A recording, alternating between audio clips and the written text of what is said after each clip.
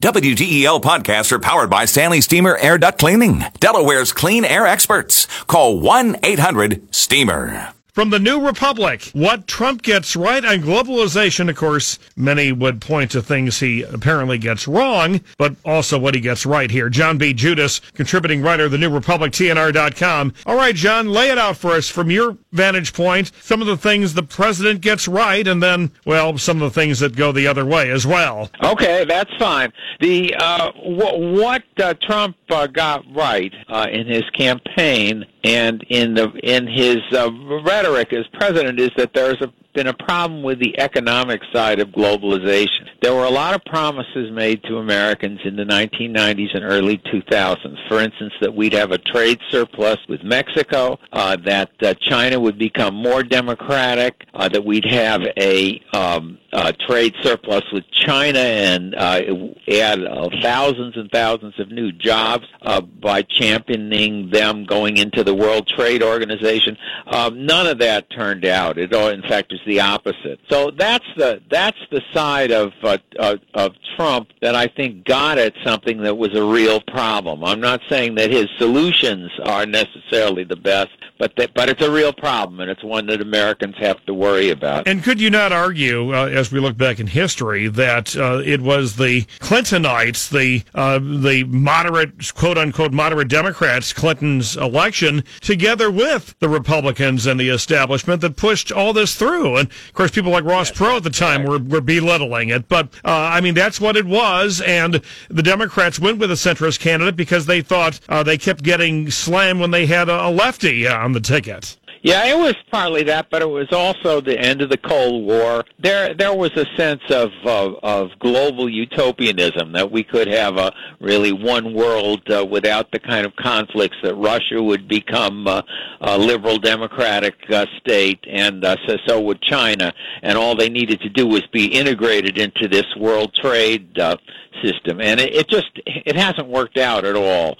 And, Trump gets some credit for recognizing that, and in the case of China, for trying to do something about it, but I really don't understand his negotiating strategy. I don't understand what he wants them to do exactly in exchange for our giving up on these tariffs. So, well, I mean, if I can interrupt, Mexico, one thing. I mean, as you outlined properly in your article, some of the businesses that brought their manufacturing south of the border, and it was also a means to go after unions by saying, if you don't play with us, we're going to send this south of the border. I get that. What I don't get is why we need to have this massive dispute with Canada, since our interests are much more aligned, one would think, as both progressive, advanced, industrialized countries along a common border. Well, again, that brings us to the dark side of Trump's presidency and his policy, which is a kind of take no prisoners foreign policy, where it's us against the world, and Canada is an equal target with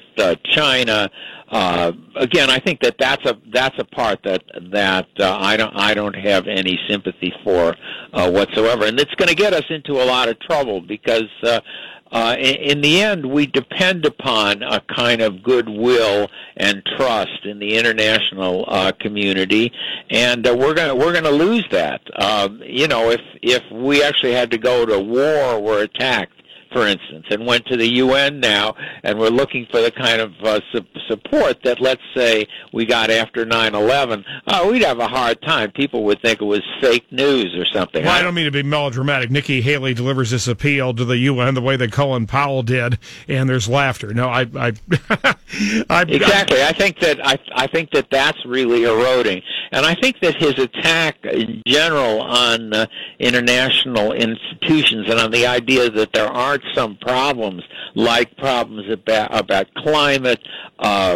epidemics, nuclear proliferation, financial crises that need to be dealt with by more than one country acting on their own is completely wrong. So again, that side of Trump's attack on globalism, I do not support at all, and I think it's a real step backwards, really back into the 1930s. Well, I mean, lest we forget, Trans-Pacific Partnership became very unpopular on the campaign trail, even on the left, and I mean, obviously obviously Bernie Sanders, and then Clinton had to kowtow. But, of course, the revisionist narrative is that we handed all of East Asia and the Pacific to China as a result of not being part of that. Yeah. I did not. I was not on the anti-TPP bandwagon. I think that there were some good reasons for it. And again, I think that Obama and the lobbyists in Washington made a big mistake by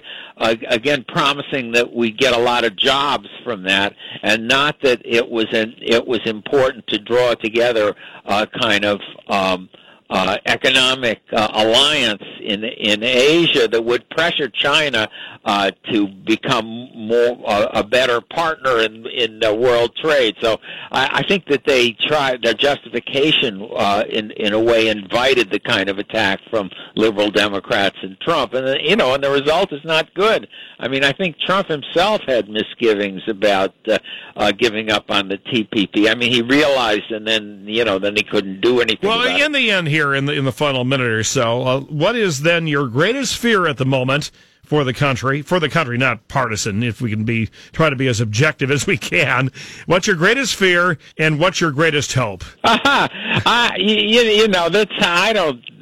a real kind of a radio TV question. I know. I worry about Trump. I think that he is a kind of a loose cannon and unpredictable. So, sure, I worry about wars with North Korea and Iran.